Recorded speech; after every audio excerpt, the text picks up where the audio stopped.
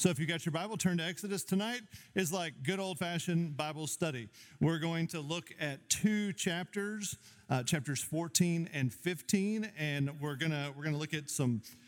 When you see two giant chapters, you can't study everything, but I've picked out a few things that I think will speak to us tonight, and so I hope that the Holy Spirit is in that, and that these will be really applicable. But the idea tonight simply is trust and obey. Did anybody sing that song, like that old song?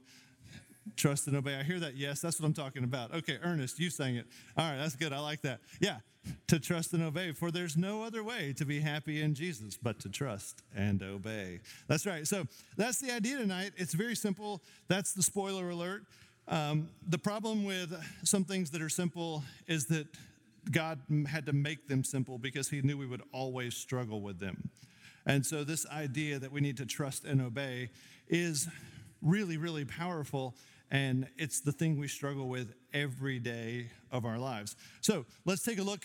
Exodus chapter 14. I think we'll just go ahead and I'll give a little history, but look at verse 4. Verse 4. And I will harden Pharaoh's heart, and he will pursue them, and I will get glory over Pharaoh and all his host, and the Egyptians shall know that I am the Lord. And they did so. What we have here is the famous scene. It's the beginning of the famous scene of the Israelites crossing on dry ground. So the waters of the Red Sea are going to part, and Israel is going to cross on dry ground. You know the story. Egypt is going to follow, and the waters are going to collapse on them, and they will all drown in that collapse. And what you see is the heart of so far the whole story, and that is that the Lord be made known that he is the Lord. That's the number one thing. If you want to know the number one thing for the Lord in your life, it's that you would be a person, if you're in Christ, where people look at you and they know that the Lord is Lord. That's what every fight pretty much comes from. Every fight comes from these little idols that we pick up and we hang on to them and we hold on to them and we hug them and we love them, and then eventually they turn and they bite us and inject us with some poison. And so what does God do? Because he is loving and he is merciful and he is gracious, he comes and he smashes those little idols out of our hands and out of our lives. Imagine if we were godly enough people, filled with the Spirit. Yes, we are if we are Christians, but like tapped into the power of the Spirit in the Word, in Christian community, and we just never picked up another idol. Imagine how much heartache would be saved. Imagine how much freedom we would have. People would look at you and they would look at me and they would know that the Lord, he is God. And yet, most of us, off and on for the rest of our lives, are going to struggle with either picking up those little idols or wasting time just staring at them, wondering, should I pick that up or should I not? And so Egypt, one more time, God's going to harden their heart. They're going to chase after the Israelites, and God is doing this so that their hearts are hard and they will not be changed, but maybe other people's hearts will be changed when they see the people of God pass through the waters and the people not of God cannot pass through the waters. So hopefully folks will know that he is God. Now, I think what's interesting is that as we continue to look at this story, we're going to see that, yes, the people of God get delivered, but the people of God always struggle with belief. So let's look a few more verses ahead, and let's just see how quickly we forget. It's amazing how quickly we forget. Look at Exodus 14:11 through 14. I'll start in verse 10. When Pharaoh drew near, the people of Israel lifted up their eyes, and behold, the Egyptians were marching after them. And they feared greatly. And the Lord and the people of Israel cried out to the Lord, and they said to Moses, "Is it because there are no graves in Egypt that you have taken us away to die in the wilderness? What have you done to us by bringing us out of Egypt? Is not this what we said to you in Egypt? Leave us alone that we may serve the Egyptians. For it would have been better for us to serve the Egyptians than to die in the wilderness." And Moses said to the people, "Fear not, stand firm, See the salvation of the Lord, which he will work for you today. For the Egyptians whom you see today, you shall never see again. Look at verse 14. If you're an underliner, underline this verse. The Lord will fight for you, and you only have to be silent. I don't know. It's amazing to me how quickly these folks want to go back to Egypt. I don't know if you've ever had a situation where there was like a dark past. If you ever had, like, some of you who came to Christ later in life, some of you who had the dreaded college years, like maybe you have like a little bit of you've got some skeletons in the closet. And I know that's true. Some of you had, you did stuff you wish you hadn't have done with in dating relationships. Maybe you were dishonest in the past. There's just different things that we all kind of have in the past. And when God frees us from that, it's wonderful, but there always comes a moment when the uncertainty of following the Lord is so uncomfortable that the old life, that at least you knew what you were going to get, just starts to sparkle a little bit. And that's got a term because it's been around a long time.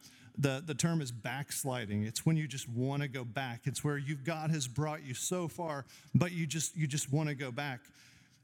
This is where, and I love this. I remember asking Heather one time, I had been a Christian for a while. I was a young guy in ministry, and I had been struggling with some sin, and Heather had found out about it, and we talked about it, and it was a sweet but really hard time in our marriage.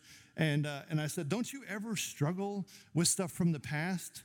And I just loved her answer because it wasn't self-righteous. It wasn't because she's like super disciplined, but here's what she said, and it's been so impactful. I remembered it for years. Will Carlisle and I were talking about this yesterday. She looked me in the eye and she said, why would I want to put Jesus on the cross again? Now we know we can't physically go put Jesus on the cross. One and done. He paid for it all on the cross. But that agony, the suffering, the bearing my sin and my guilt and my shame and your sin and your guilt and your shame, and just make that exponential, how many times that happened over and over again. She looked at me with this great love for the Lord, and I thought that answer was perfect. Why would I want to go back when he suffered so much to get me out of there? Why would I want to put him on the cross again? I'll be super candid. I had been on staff here for just a few months, and I think I had one of these moments. I had gotten COVID, and then I got a nail in my eye, and then working with new people and all the stuff, it was stressful. It was like super stressful just being here the first few months, and I thought maybe I should have just stayed at the other place. And now the other place wasn't like full-on Egypt with bondage. It was a great church. And there's some people here tonight from that church. It was a great church. But I knew God had called me out of that place to a new place. I knew God had called me here. I'm glad the Lord called me here. But make no mistake, just because God gets you out of Egypt doesn't mean he puts you on the easiest road there is. It means that the road he puts you on, he's also going to guide you on. And he's going to be there with you, and he's going to provide. He doesn't free you to give you the ultimate life of luxury. He frees you from one place to take you to do his work that he might be known as the God who is. So that means that I'm going to face trials, and I'm going to face tough times, and I'm going to have hard things that happen so that he shows up over and over and over again. So this is where the Israelites are. these verses, 11 and 12, they're like, were there no graves in Egypt? Why didn't we just stay there? Well, obviously, it is good that God brought them out. But just know, if you've ever thought maybe it was just easier back in the old way, in some ways it was, but it's just because it was familiar, not because it was good. And when he frees you, the Bible talks about set your face like flint. Don't veer to the left or the right. We march straight ahead when he frees us from one place and calls us to another. They forgot so quickly. But I love verse 14, and I love Moses' strength here. Moses says to them in verse 13, fear not, stand firm, see what God is going to do, see the salvation of the Lord, which he will work for you today. The Egyptians who you see today, you'll never see them again. And then verse 14, it's the crescendo. He says, the Lord will fight for you.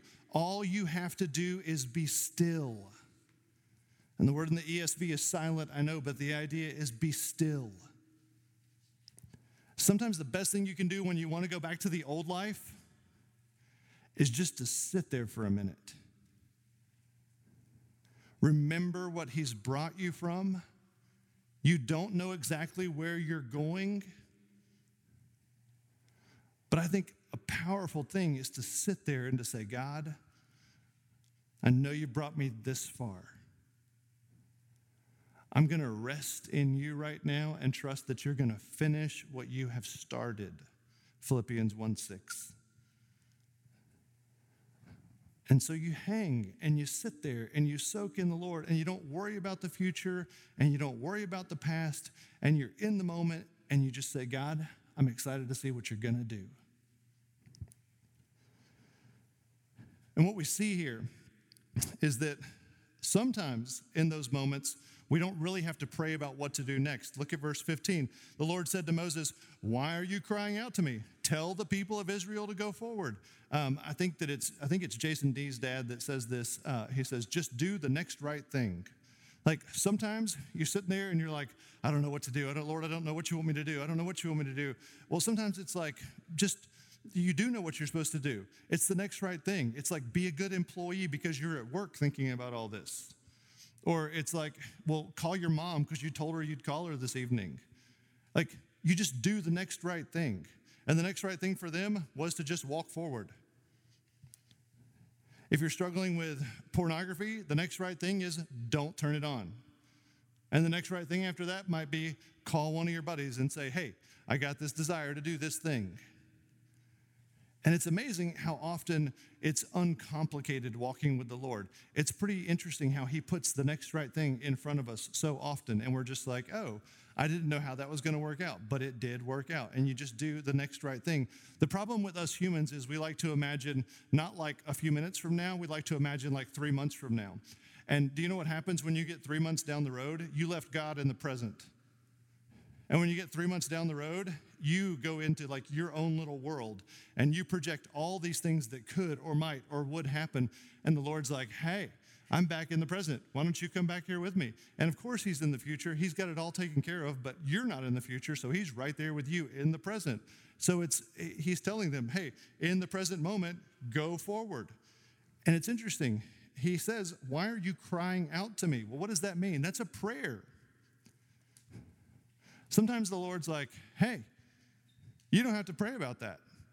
This is the next right thing. Do it. Joshua, the same thing. Moses' predecessor. He has a moment too, and the Lord says, why are you down on your knees?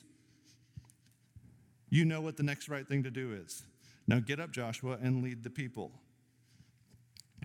Then we see the reason these folks can have such great confidence is in verses 19 through 24. And it shows us that the Lord is leading these people. Now, here's the beauty. They have this incredible picture all the time that God is leading them. And I'll show you to you in just a second. The difference is we don't. We have the Holy Spirit who is incredibly invisible. But this, you're about to see a picture of the Holy Spirit that they could see visibly. And I think we get a snapshot into history to see what they got to see visually because we have this same Spirit with us all the time. And we need to realize as we do the next right thing, as we walk forward in the Lord, as we remind ourselves, I don't want to go back to the past. I'm not going back to the old country. I'm marching ahead for the Lord. We need to realize we're not alone. And Israel has the presence of God with them all the time, and yet all the time they thought of themselves as alone. You and I, we are never alone if the Lord is with us. So look at verse 19. Then the angel of God, who was going before the host of Israel, moved and went behind them. And the pillar of a cloud moved from before them and stood behind them. So in one picture, you have two movements of God here. One is called the angel of the Lord, and one is this cloud, this pillar of cloud. What we're going to see in just a second is that one is fire and one is a cloud. And the fire, as they are going to go through the wilderness, is always going to lead them at night. And the cloud is always going to lead them in the day. They are going to have a constant 24/7 reminder that God is with them. Now here's the difference. They didn't, each and every one, have the indwelling of the Holy Spirit. They had a picture way up in front of the camp during the day of this cloud leading them. And at the camp at night, they had this picture of this fire that was watching over them. And they had to go to bed at night and they had to think, I know the Lord is out there. But we, as New Testament believers, we have the same pillar by day and fire by night. And when we go to bed, we don't have to think, I know God is out there because he's in here. So while they had these incredible pictures, we have a much more intimate existence with the Lord as the Holy Spirit indwells us by day and by night. And so we look, it stood behind them, verse 20, coming between the host of Egypt and the host of Israel, and there was the cloud and the darkness, and it lit up the night. And so what you have this picture is this incredible picture of the cloud and the fire coming together and making this incredible lighted cloud that is whirling around. And you can imagine if you're an Egyptian, you're nervous about this. And it lit up the night without one coming near the other all night. And then Moses stretched out his hand over the sea. And the Lord drove the sea back by a strong east wind all night and made the sea dry land, and the waters were divided. And the people of Israel went into the midst of the sea on dry ground, and the waters being a wall to them on their right and on their left. And the Egyptians pursued and went in after them in the midst of the sea, all Pharaoh's horses, his chariots, his horsemen. And in the morning watch, the Lord in the pillar of fire and cloud looked down on the Egyptian forces and threw the Egyptian forces into a panic, clogging their chariot wheels so that they drove heavily. And the Egyptians said, let us flee from before Israel, for the Lord fights for them and against the Egyptians. I'll just go ahead and finish reading this section. And then the Lord said to Moses, stretch out your hand over the sea, that the water may come back upon the Egyptians, upon their chariots, and upon their horsemen. So Moses stretched out his hand over the sea, and the sea returned to its normal course. And when the morning appeared, and as the Egyptians fled into it, the Lord threw the Egyptians into the midst of the sea. And the waters returned, and they covered the chariots and the horsemen, and all the host of Pharaoh that had followed them into the sea. Not one of them remained.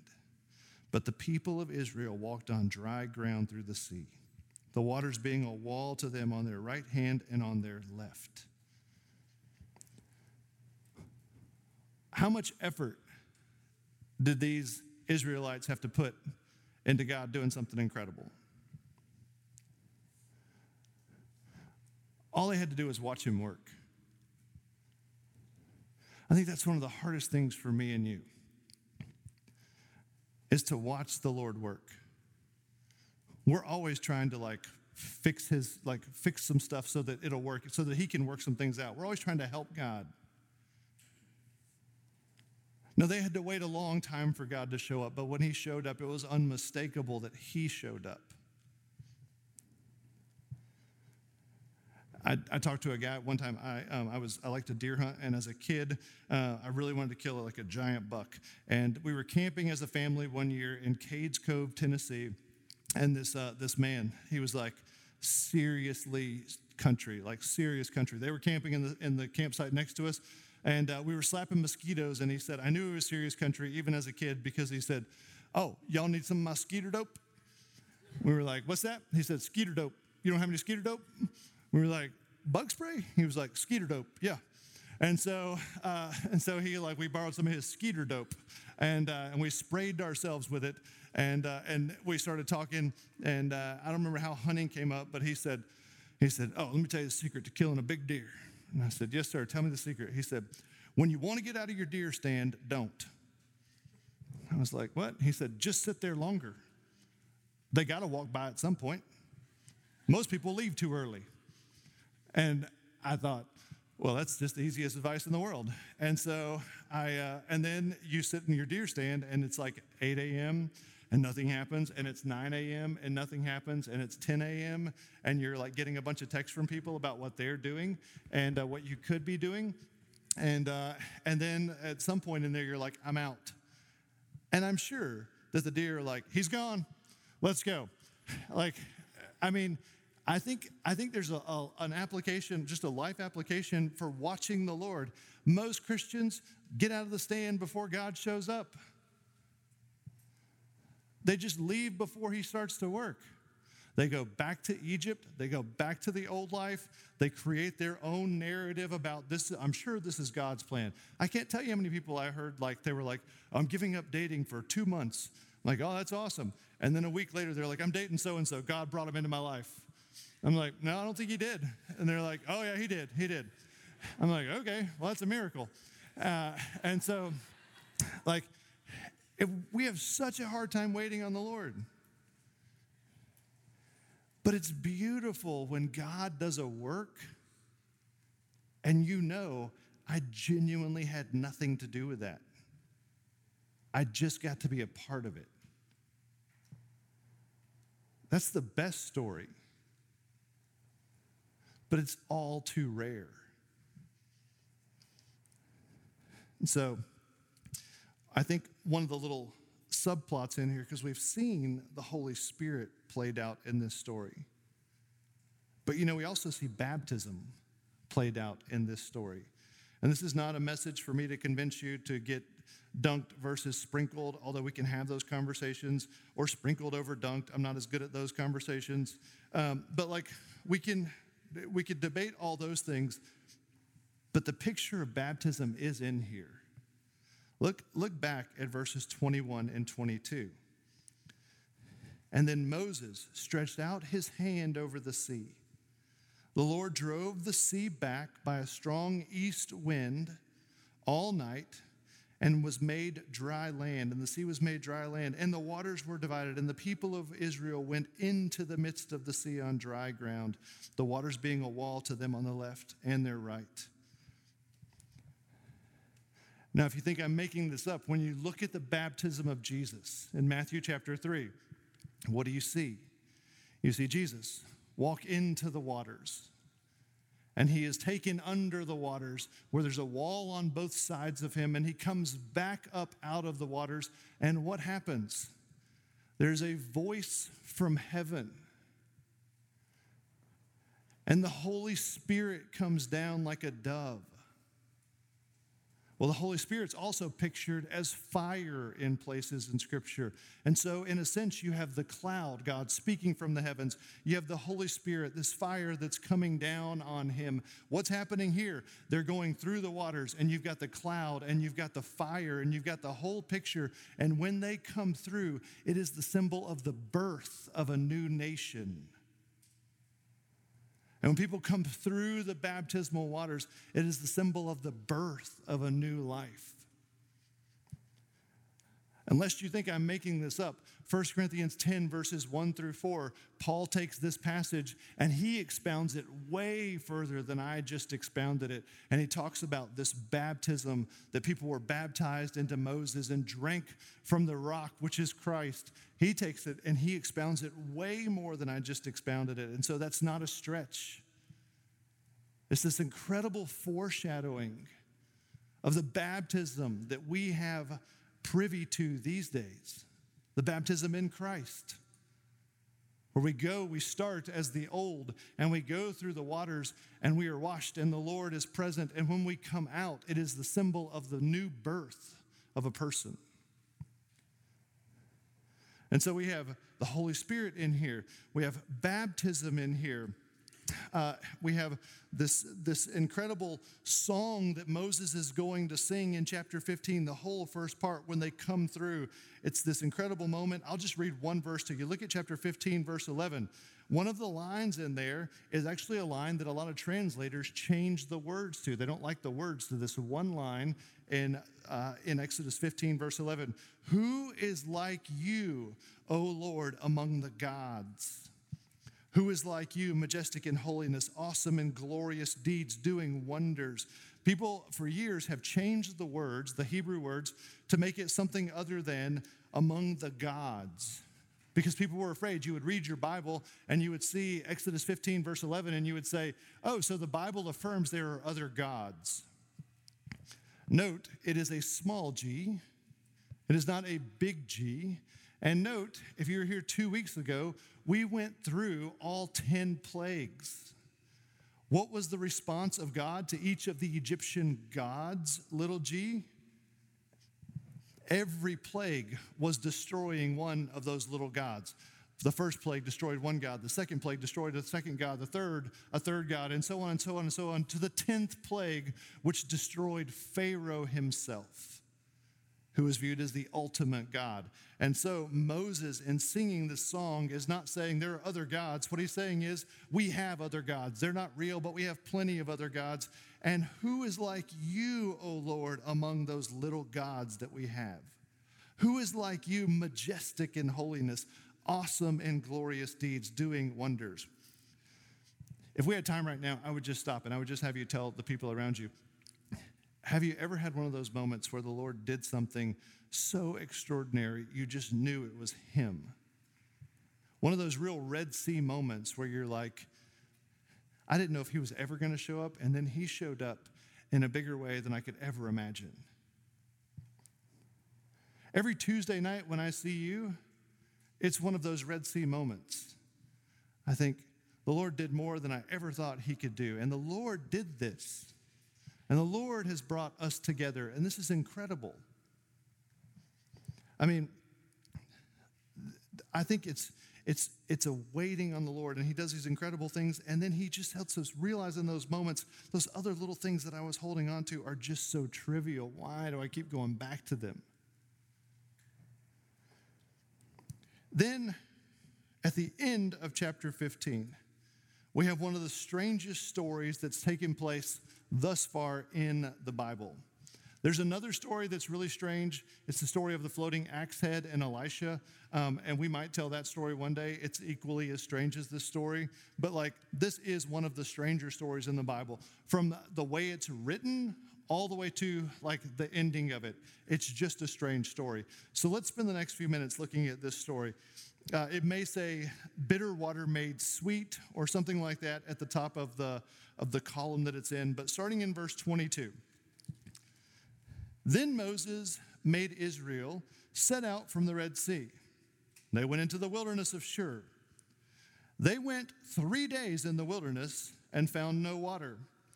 When they came to Marah, they could not drink the water of Marah because it was bitter. Therefore, it was named Marah. I don't know if you've ever known anyone named Marah, but it actually does mean bitterness. Sorry. I didn't make that up, though. So anyway, because it was bitter, therefore it was named Marah. Verse 24, and the people grumbled against Moses, and they said, what shall we drink? And he cried to the Lord. And the Lord showed him a log, and he threw it into the water, and the water became sweet. There the Lord made for them a statute and a rule, and there he tested them, saying, if you will diligently listen to the voice of the Lord your God, and do that which is right in his eyes, and give ear to his commandments, and keep all his statutes, I will put none of the diseases on you that I put on the Egyptians, for I am the Lord your healer. This is where the term Jehovah Rapha comes from, the Lord our healer. And then they came to Elim, where there were 12 springs of water and 70 palm trees, and they encamped there by the water. End of the story. It's a really bizarre little story. The ending of it, and then they came to this place where there were 12 springs and 70 date palms. And after that, we're going to get into manna. Like the next chapter is like how the manna comes down. Like, what a strange little story. So far, we've had a few things. We've had baptism. We've had the Holy Spirit's leading. And I think what we're going to be able to see in just a minute is that in this little story, you're going to see Eden, you're going to see Jesus, and you're going to see entering God's rest. It's a pretty incredible little story. So let's take a look through it. And some of this came from the Bible Project, some of it came from some commentaries, but it was one of those stories that I was like, what is the point of this story? And some other folks have done some digging, and it's pretty incredible what's in these 6 little verses here. So let's take a look. Moses made Israel set out from the Red Sea. They went there into the wilderness of Shur. There they went 3 days in the wilderness and found no water. Let me tell you how Jewish people read their Bible. They read that verse, and do you know what they say? They say, no one should go 3 days without water, and no one should go 3 days without Torah. Because water is one thing. You can die if you don't have water, but you can really die if you don't have Torah. And so on Monday, on Thursday, and Monday, Wednesday, and Saturday, they read the Torah. They're like, no one should go more than 3 days without having Torah. Now, when you read this verse, would you ever think that? Maybe we can learn to read our Bibles a little better. So they read this, and they're like, well, they went without water. No one should do that. No one should go without Torah. And so to this day, the Torah is read publicly at least 3 times a week, because no one should go 3 days without Torah. Then they came to Marah. They couldn't drink the water because the water's bitter. That's why it's named Marah. And the people grumble against Moses. And they said, what are we going to drink? And he cries out to the Lord. God shows him a log, and he threw it in the water, and the water becomes sweet. Now, in this story, after this, they're going to go to a place where there's 12 springs, and there's 70 palm trees. So how many people went down to Egypt originally from Jacob's family? 70. How many tribes came out? 12. And so what you have at the end of the story is this idea that, hey, God took you as a small group, and God blessed you and multiplied you and made you a huge group, and God will always take care of you. But then in the middle there, it says, there the Lord made for them a statute and a rule, and he tested them. So in this little story, the way that it is written, it's really kind of literary genius. And certainly I believe that this is God-breathed, God-inspired, the Holy Spirit-driven. But what we have is literary genius here. So before I put it all together, let's just go through this middle section. There the Lord made for them a statute and a rule, and he tested them. So God's going to give them a rule, and he gave them a test. We know the test. The test was, do you trust me to give you water? And he made a rule for them. Verse 26 is the rule. Here's the rule. If you will diligently listen, if you're a writer in your Bible, you should cross out the word listen or diligently, and you should write listen above diligently. In Hebrew, it is Shema, Shema. The Lord said, you shall Shema, Shema. And it's actually illustrated a third time in there. It's emphasized the third time. So the Lord's saying, you will listen to me as much as a person can listen. And listening, the word Shema, the word to listen, Shema Yisrael, Adonai Eloheinu, Adonai Echad. That's the Shema. It's Deuteronomy 6. The word Shema, listen. If I'm like, hey, listen to me. Like Heather, she's a teacher. If she's like, hey, listen to me, the little kid ought to listen. But they shouldn't just listen, they should do. In Hebrew, it's never just hear, it's hear and obey. In English, we would translate it trust and obey. And so what the Lord says to them, he says, I'm going to make you a rule. And here's the rule. You need to trust and obey the voice of the Lord your God. And you need to do what is right in his eyes and give ear to his commandments and keep all his statutes. And I will protect you, and I won't put any of the diseases that I put on the Egyptians, for I am the Lord your healer. And then all of a sudden, there's trees and there's water flowing. Now, here's why I think it's brilliant. What happened in the garden? What happened in Eden? There was a tree, and there's rivers flowing around the tree in the Garden of Eden. And in the Garden of Eden, there was a test. Don't eat from the tree of the knowledge of good and evil. You can eat from the tree of life. Don't eat from that. And what happens? What does Adam and Eve do? They eat from the one tree they can't eat from, and sin and death come into the world. They fail the test. And since they failed the test, everybody fails the test, and no one gets to rest in the Lord. Eden is blocked off and everyone is kicked out. What happens in this story? There's a test, and everybody fails the test, spare one man. And the one man in this story who didn't fail the test was Moses. They grumbled to Moses. He calls out to God. As he's calling out to God, he sees a stick. I don't know if he knew like the flora and fauna, and he was like, oh, this stick actually cleanses water. I don't know if he knew. I don't know how miraculous it was or how scientific it was. I don't know what happened exactly there. He throws it in the water. It's a purification thing. The water becomes drinkable, and he passes the test. When the one man in this story passes the test, everybody who's following him enters into the rest. And what is the rest? It is another picture of Eden. It is a bunch of trees with a bunch of water flowing around, and God in the presence of them with the fire and the cloud. This little story tells the whole fall of man, and it predicts the whole redemption of man. Because all of us fail the test, spare one man, Jesus Christ. And when Jesus Christ passes the test and lives a perfect life and then goes to the cross for my sins, everyone who follows him, though they have failed the test, enters the rest. And it's a powerful, powerful moment. That's why this little weird story is in here, because it's not weird at all. It captures the beginning of the Bible, and it foreshadows all the way into the New Testament, all the way to the book of Revelation. Because we celebrate one man who passed the test. And that one man who passed the test, though we all fail the test, allows us to enter into the new heaven and the new earth and the new Eden that the Lord is going to make.